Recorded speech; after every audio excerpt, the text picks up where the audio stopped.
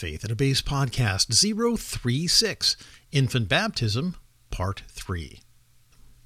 In our last podcast, 035, we discussed in detail the doctrine of original sin. If you have not listened to that podcast yet, I want to encourage you to go back and listen to it before we finish up with the topic of infant baptism in this podcast. Millions of people believe they were baptized as an infant, and this poses a particularly thorny problem. Infant baptism becomes one of the strongest objections to obeying the gospel as an adult. The argument is pretty simple. It goes like this: I don't think I need to be baptized as an adult because I was baptized as a baby. This issue becomes a huge stumbling block for people who are discovering the biblical plan of salvation for the first time because they have gone to church all their life and lived pretty righteous and decent lives. They believe their sins were washed away when they were baptized as an infant. They point back to their infant baptism, recognize that they have lived this life of respect for God, and this becomes the proof of their faith. Now that we understand that there is no such thing as original sin and therefore no need for infant baptism, the way is clear and paved for the individual to obey the gospel as an adult. Now, let me restate something from our last lesson. Please listen carefully. The doctrine of original sin is not found in the Bible. Therefore, the entire doctrine of infant baptism crumbles under that weight. Infant baptism is just something men made up because they had to have a response to the perceived problem of original sin. Without the problem, there is no response required. Infant baptism is a massive tradition practiced for over 1,000 years. In our modern era, the doctrine has radically morphed into something new and even further outside the biblical realm. Check this out. What I'm about to tell you will graphically depict just how easily people buy into completely unscriptural teachings. The doctrine of original sin is fading in our modern church era, and churches do not believe babies need to be baptized, but they just can't stop doing it cold turkey. So, in order to appease their congregations, they don't explain the doctrinal error and turn away from it as an unbiblical practice. They just rename it. Let's call it baby dedication. This charming event is where the parents baptize an infant, not for the remission of original sin, but to dedicate the infant and themselves to bringing up the child in the training and admonition of the Lord. How can anyone complain about that? Now, I'll grant that it is painfully difficult to get rid of such a heartwarming Hallmark moment, which brings the whole family together. It's so adorable. But what are we thinking? Nowhere in all of Scripture do we see a parent sprinkling water on an infant's head as a dedication to the Lord. Why are we doing this? How easily people accept religious practices without even considering their biblical validity. This one is particularly interesting to me because it is such a new practice, and it's easy to see how we got here. Now, there are some other problems with infant baptism outside the fact that there's no such thing as original sin, which I suppose we should mention just to be thorough. First, if you think you were baptized as an infant, how do you know? Who told you that? The truth is, no one knows for sure if they were really baptized as a baby. Sure, they may have a certificate, some photos, and a cute little baptismal gown preserved in mothballs, but they still have no recollection of the event themselves. Do you want to base your eternal security on something that you have no personal awareness of? Do you want to base your eternal security on something that was done to you long before you were able to desire it, understand it, believe it, and accept it? I don't. Second, whose faith was working when you were baptized as an infant? Consider this passage about baptism. It's Colossians 2, verse 11 and 12.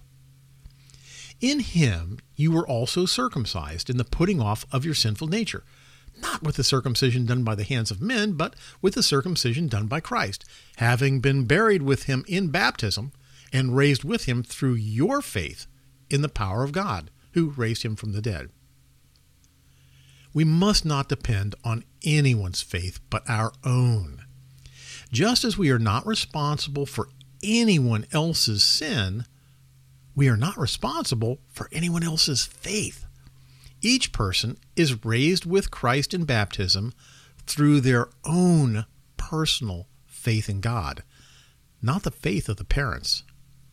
The third problem with infant baptism is it's usually done by sprinkling water on the infant's head. This would be the mode of baptism. In our next podcast, we'll dive into this topic in an overwhelming fashion, but for now, please understand, the Greek word translated baptize means to cover completely. Infant baptism is done by sprinkling, not immersion.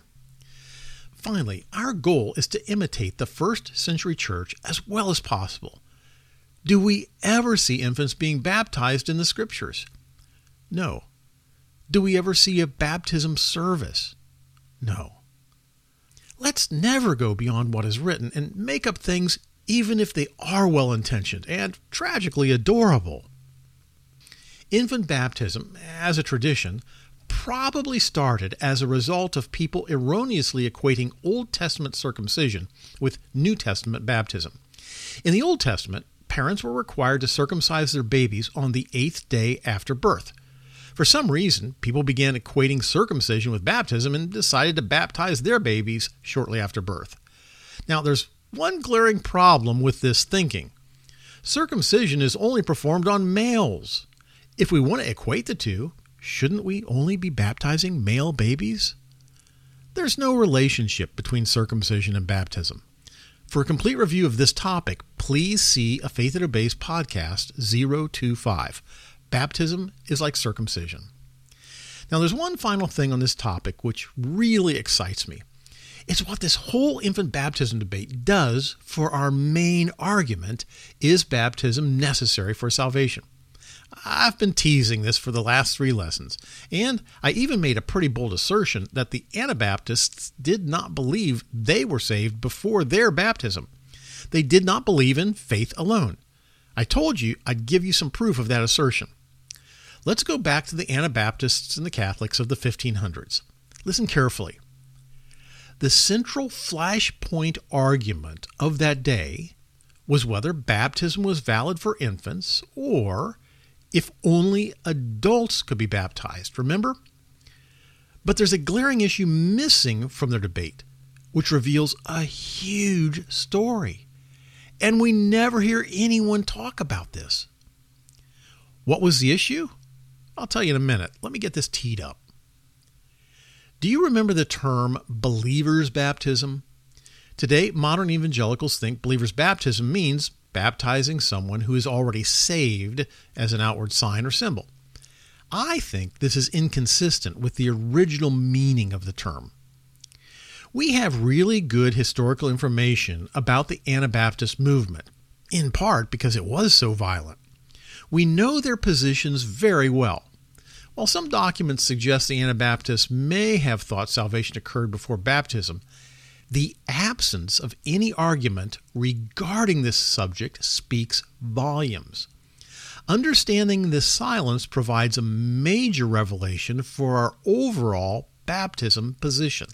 Listen carefully. Here's the surprise. Completely missing from the debate between the Anabaptists and the Catholics is the why of baptism. Everyone agreed why they were baptizing infants or adults. Both sides baptized people for the remission of sin.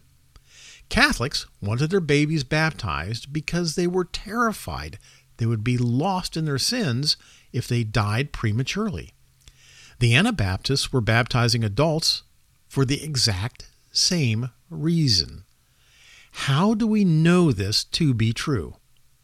Well, for the same reason I just stated. because we see no debates on the why of baptism, only the who. What this means for our main argument is pivotal.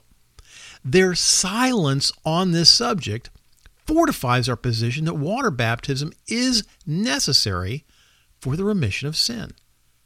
There was never any debate about that. I think this aspect of the history is amazing. When we take some time and think it through, it becomes obvious. I love to flip things on their head and ask the question, what were they not arguing about? That answer reveals quite a bit, doesn't it? As I began this podcast, I told you about a particularly thorny problem. I told you that the issue of infant baptism becomes one of the greatest stumbling blocks for obeying the gospel. Now, let me get a bit more personal with all humility and love.